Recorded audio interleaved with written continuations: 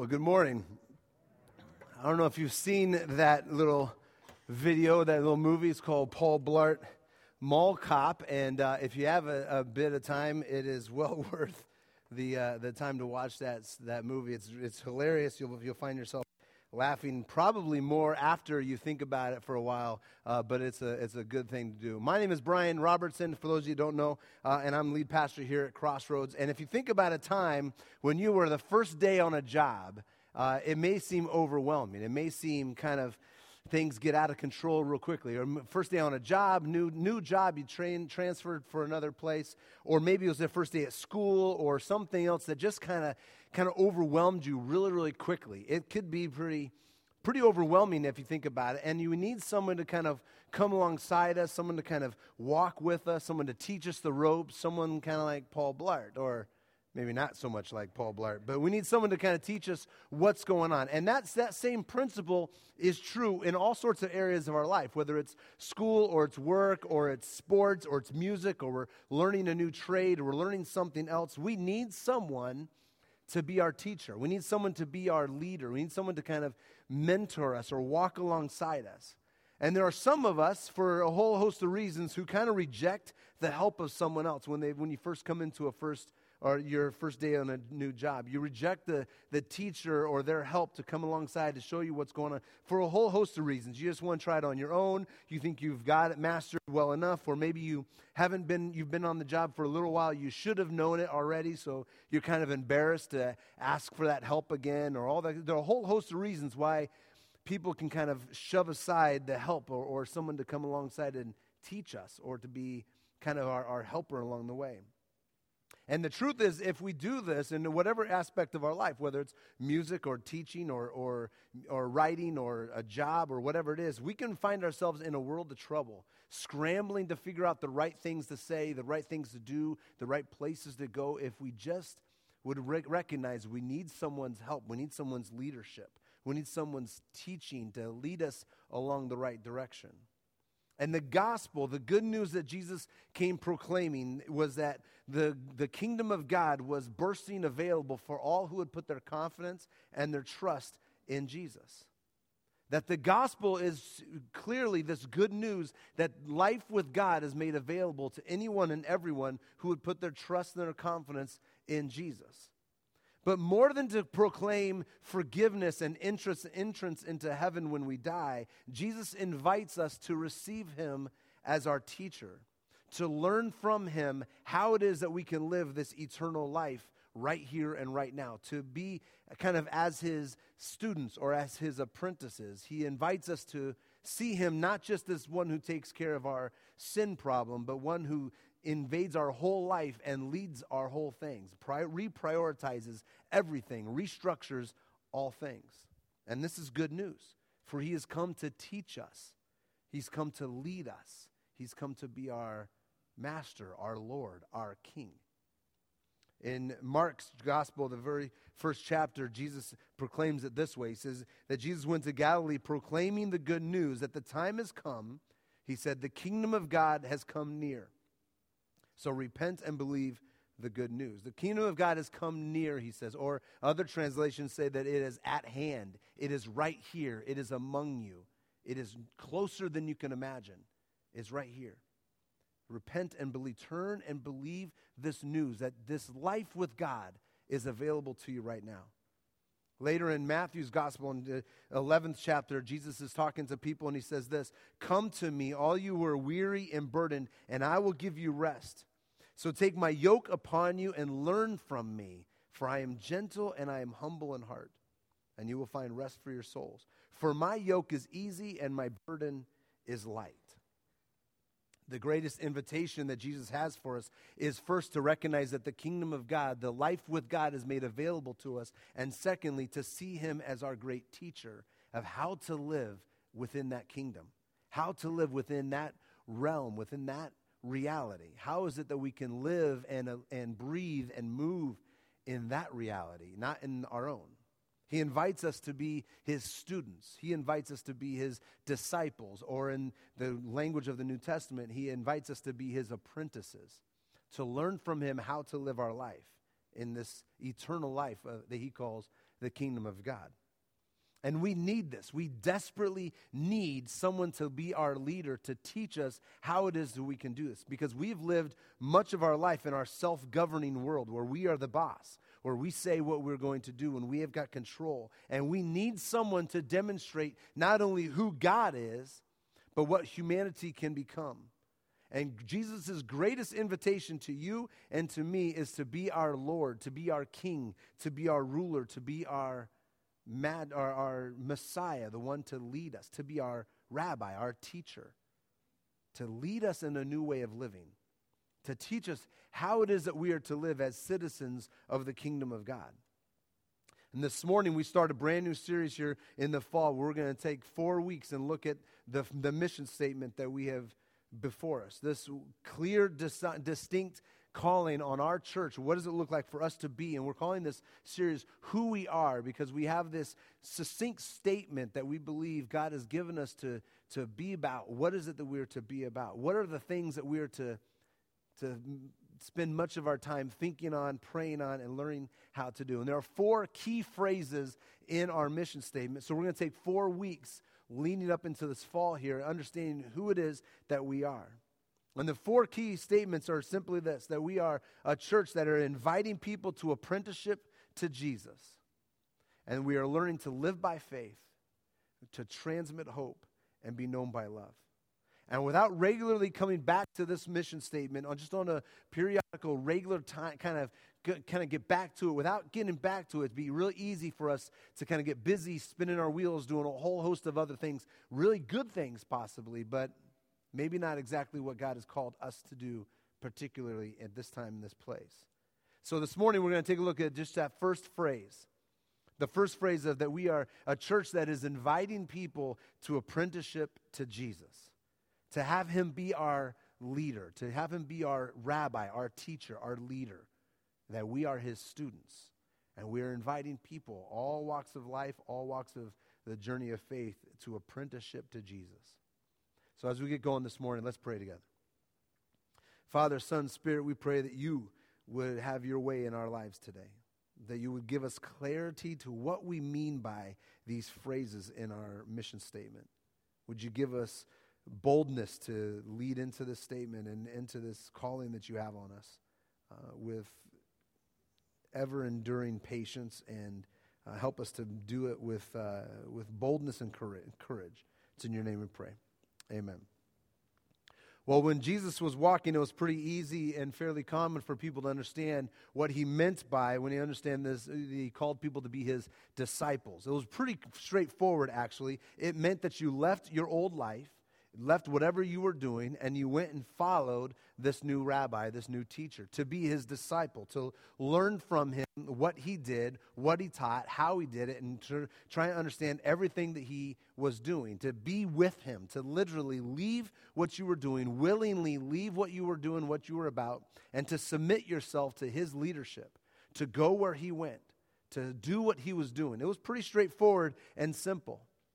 And today, some thousands of years later, as apprentices to Jesus, while it's a little bit different because we can't physically be walking near and hearing him and teach and to eat the food and to have the late night conversations, while it's a little bit different, the concept is really pretty much the same. That we are to leave what we have known before and to willingly submit ourselves to his leadership, to understand how he sees the world, to reorientate our whole perspective and our priorities under what he sees and to how he understands the world. To eventually see what he's doing, to understand how he's teaching and what he does, to eventually take up his cause ourselves and to further his ministry as his representatives. This is what it means to be an apprentice. This is what it means to be a disciple. That we not only walk, that we not only learn, but eventually we take up the ministry of our rabbi, of our teacher, of our leader, and we are his representatives. We are his hands, his feet. We walk and we are breathing representations of Christ himself. So this morning, when we hear this invitation to become apprentices to Jesus, we are saying that we are asking people to be with Jesus, to learn from Jesus, to become increasingly more like him in our character, so that when we live and move and walk and speak, we are doing it as an accurate reflection and representation of Christ himself. So that when people see us, they don't see just our action and our words, but they begin to see Christ's actions and Christ's words. That we begin to learn from him a new way of being. Jesus' invitation for you and I to be apprentices, and our ministry calling as a church to invite people to apprenticeship to Jesus, means that we are inviting people to learn from Christ how to live this new life that's been available through him. This new life, this eternal life in the kingdom of God. Learning how to live right now in preparation for eternity to come. And here's the truth that ought to grip us at our core.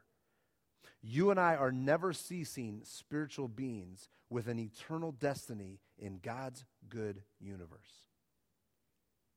You and I are never ceasing spiritual beings with an eternal destiny in God's good universe. How might that truth impact the way you live today?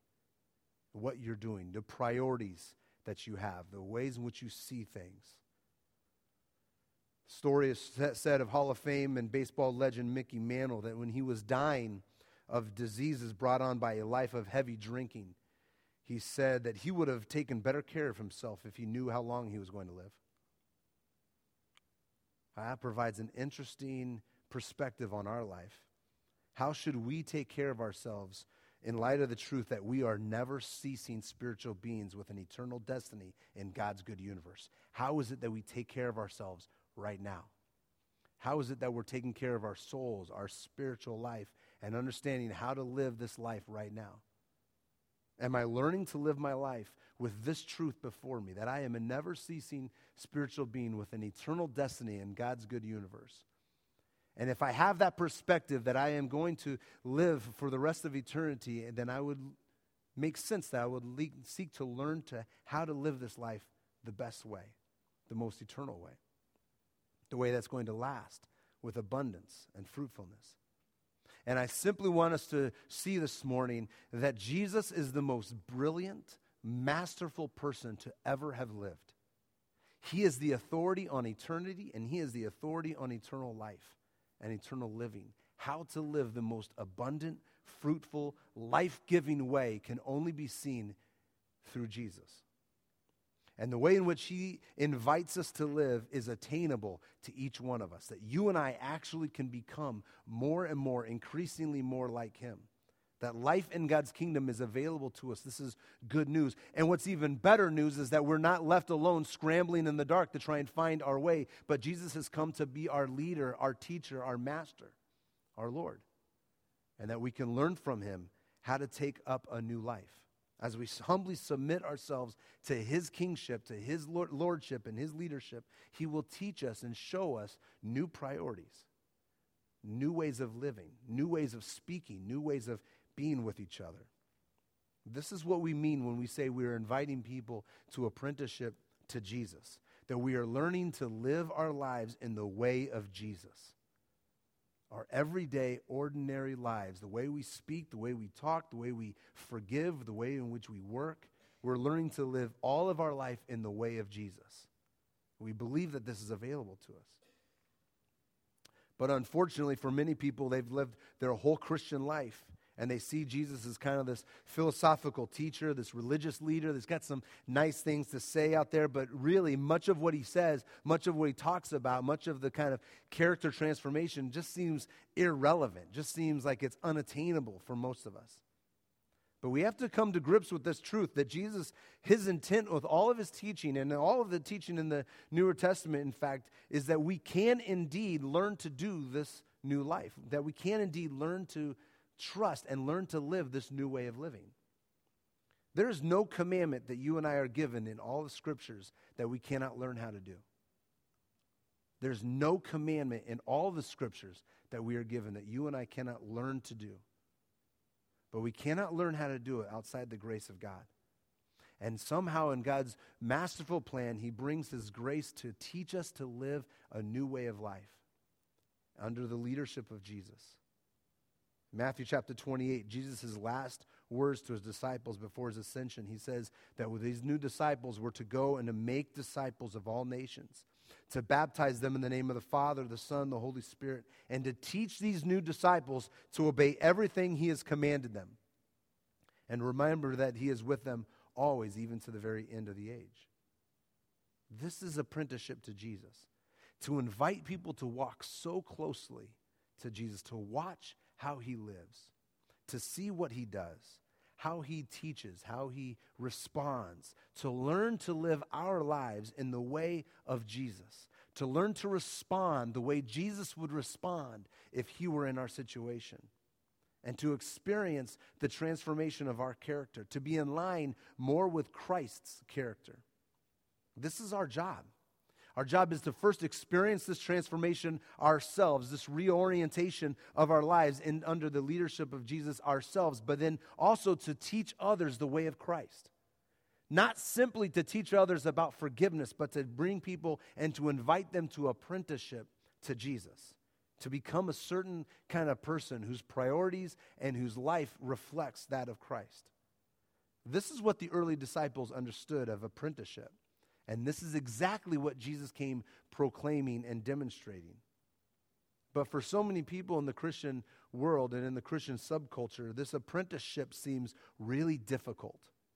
And people can live their entire life following Christ or their entire Christian life and really see very little progression in the aspect of becoming an apprentice to Jesus. And yet, apprenticeship to Jesus is central to the gospel, and it is central to our mission statement. So why is it difficult for so many people? Why is it hard for people to get their mind around? Well, it might have something to do with what author Gary Moon has described as two different stories about a relationship with God. That two different stories have kind of dominated Christian thinking for some period of time. And the first story kind of goes like this, that God creates everything, sets it all up, and places human beings in this garden. And one day, this woman who's kind of influenced by a serpent, tricks the man into eating the fruit, and God becomes angry with them and curses them, and he banishes them out of the garden, never to see them again. And all of creation is under this curse. And through thousands of years, God is kind of stewing in his own anger, and he writes down some instructions. He tells them what to do. He sends an occasional plague or a flood to kind of keep people in line, but ultimately it just doesn't work. People will not stay in line. They're not behaving properly. And when he can't take it anymore, he kind of sends his son to be tortured and murdered. And while there's a whole host of reasons or ideas of why God's son had to die, that somehow caused God to feel a little bit better about the situation and helped him decide that if anyone would hear about what Jesus did and decide that they believed that what he had done had somehow canceled out their sin, that they would be forgiven and live forever. But anyone who didn't hear what Jesus had done or didn't say a prayer or didn't do anything that they were supposed to do, then, well, they would be eternally banished in this place of eternal torture and flames and fiery hell. That's story number one. And for many of us, this is the story that we grew up with. This scowling, angry God because of our rebellion, and this God who seeks to bring out wrath more than anything else. That's story number one. But story number two begins with God existing in an eternal, loving Trinity community, triune community. And out of such community, God begins to create the universe and placing humanity at its center. And then he does something even more amazing than that. He places a part of himself in the hearts of humankind themselves. And under his watchful eyes, these two creatures begin to grow up, and they begin to become people who would become as much like God as possible. And they're to join in with God's ongoing work in this universe. But they make a fatal mistake. They decide that they can live unplugged from God and unplugged from the tree of life. And they can actually become God themselves, and so they rebel. And while God's not surprised by this, he saw it coming. He knew what was going to happen. He's not overly bitterly angry. He's more sad at the separation and the way in which free will is going to play out. And so he works his plan into action, and he begins to set in motion a series of plans to draw people back to himself, draw people back to the life that he had created them for. never giving up on the original plan. Through thousands of years, he sends letters and people, and God is the prodigal father, ever wanting for people to come home, ever wanting children to come home. He sends prophets with this message that the inheritance is still there. It's waiting for you. The inheritance is still true. Come back to the Father. Turn back to the ways in which you were created. God wants us to be with him.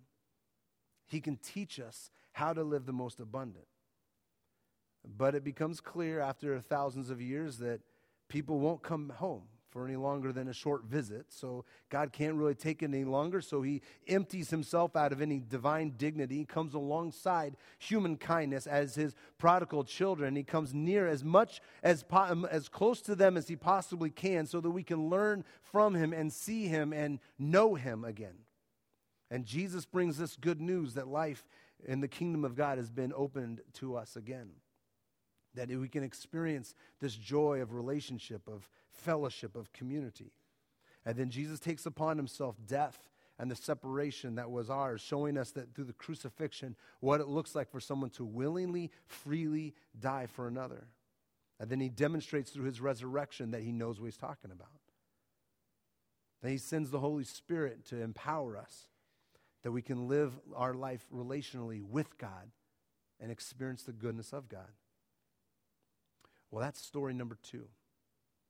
That's story number 2. And whichever story you have heard, story number 1 or story number 2, whichever story has dominated your thoughts about who God is, will correlate with your approach to your Christian life. Whichever story has dominated your thought will correlate to your approach to the Christian life. See, if I envision God as a wrathful being, the last thing I want to do is to be with him.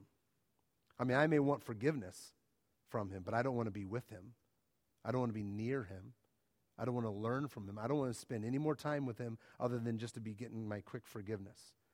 And life with God is seen as being restrictive and suffocating, unrelated to any of my everyday life. I just need to get forgiveness. This is if I envision God as a wrathful God. But if I envision God as a God who created and desires relationship and has done everything for restored communion, then I am no longer concerned about trying to keep God off my back. And I'm more interested in learning how to be with and learn how to be near him. I want to draw closer to him. For many, the first story is what dominates much of our thought about God, about church, about the Christian life. Just try your very best to just not tick God off more than he already is. Try to keep him off your back as much as you can. And really, that kind of perspective sees very little change in our actual character of who we actually are. But this morning, as we start this series about understanding who we are as a church, can I invite you to a different view? Can I invite you to a view that is consistent with story number 2, consistent with all the scriptures, both Older Testament and Newer Testament, where you see God as one for you, not against you, where God's great desire is that you would learn how to live the most abundant, eternal, life-giving way right here and right now, that we would learn to put our own priorities and our things, our own agendas aside, and we would learn to experience a transformation of our heart because we are drawing closer to the one who has made us in his image and desires us to live the way that we're created to live.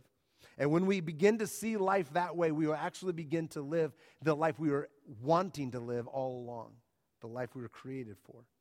And that life will live forever.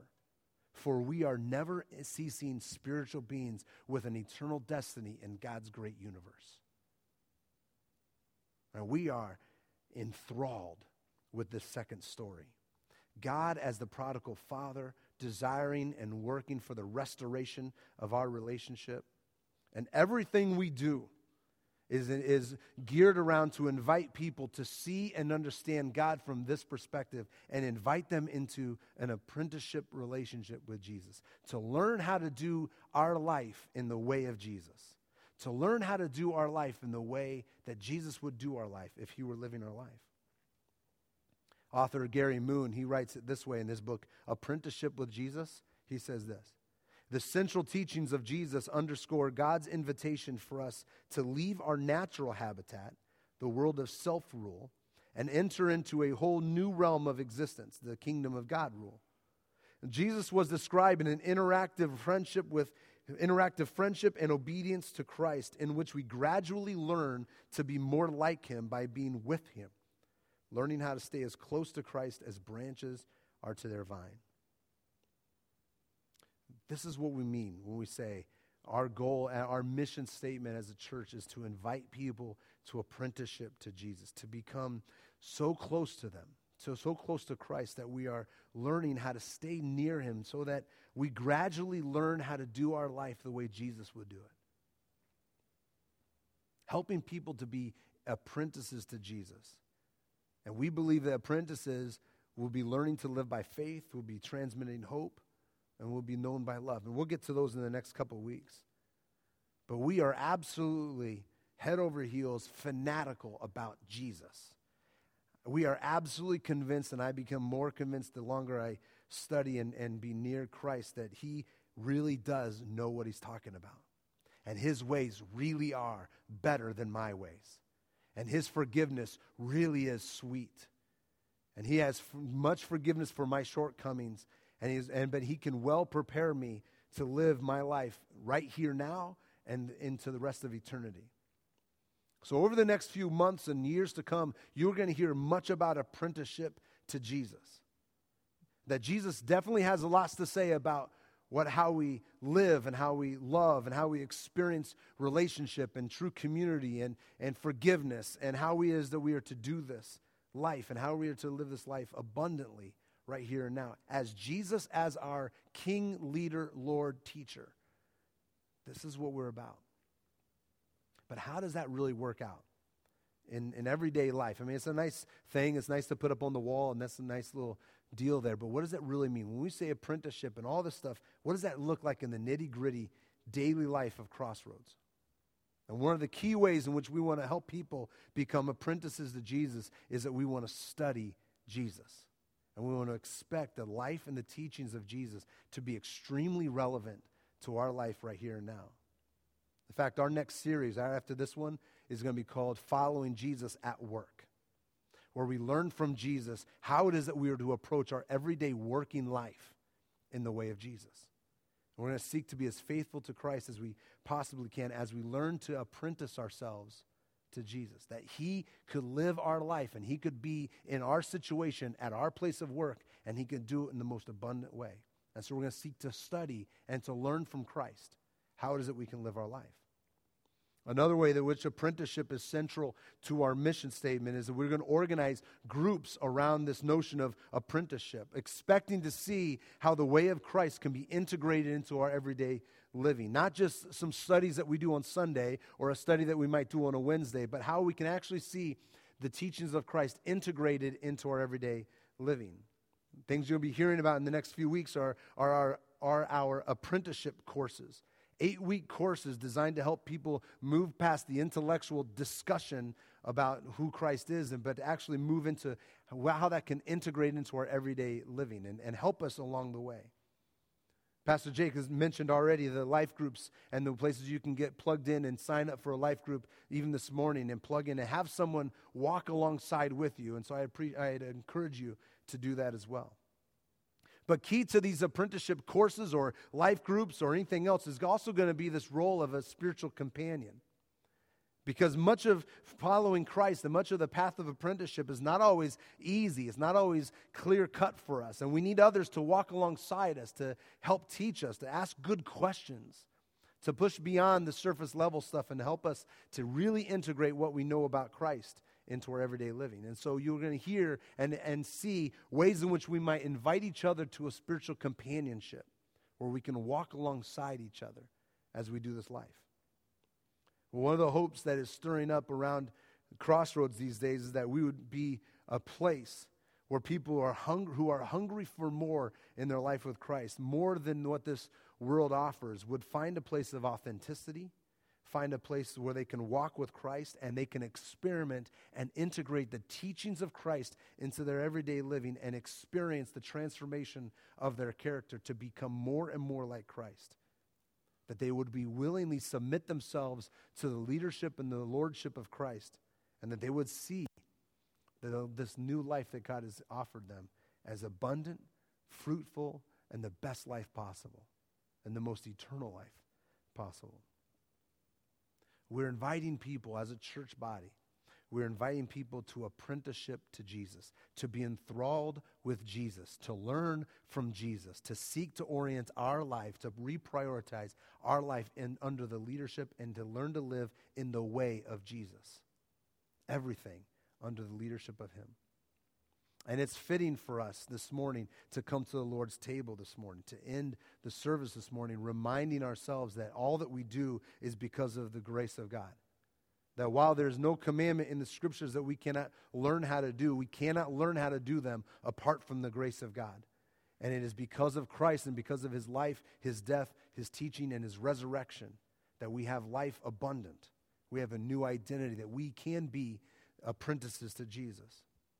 And we practice open communion at Crossroads, which basically means if you are a follower of Christ, we invite you to share in this meal with us. In a few moments, you'll be dismissed from the backs of your sections. You come to the right of your section, come up. There'll be 4 stations up here, and you can either take the bread and the juice and you can eat them here, or you can take them back and kind of circle around your section and spend some time in your chairs, just kind of reflecting on the importance and the sacredness of the meal, and you can take it back there at your leisure.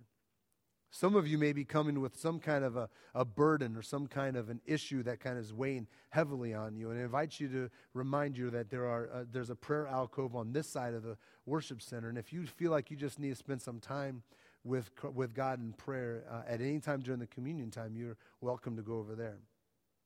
In addition, there'll be some people from our prayer team on this side of the worship center. If you have a prayer need or something that needs a specific prayer for and you'd like us to pray with you, to lay our hands on you, to anoint you with oil, we'd be more than glad to do that as well. It's good for us as we approach this communion table this morning to be reminded of the sacredness of this meal, that it is because of God's grace that we are invited to this life with him. It's because of his grace, because of his outpouring of love, that we have the ability to be his apprentices, his sons, his daughters. So as we do this, it's good for us to have a moment of silent reflection. So I'm going to invite you to bow your heads, quiet your hearts, and just take a few moments to just remember the grace that is in Christ Jesus. In a few moments, I'll invite you into the liturgy that we'll use for communion. Those who are serving, you can come and get ready at this time, and we'll continue to go.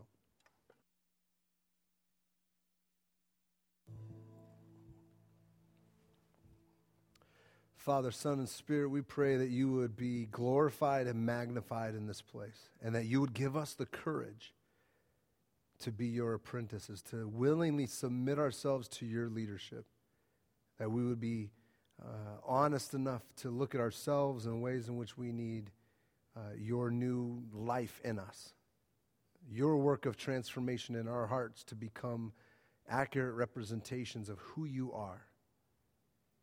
So, Father, help us to be this not only individually, but give us the ability to invite others along this road of apprenticeship too.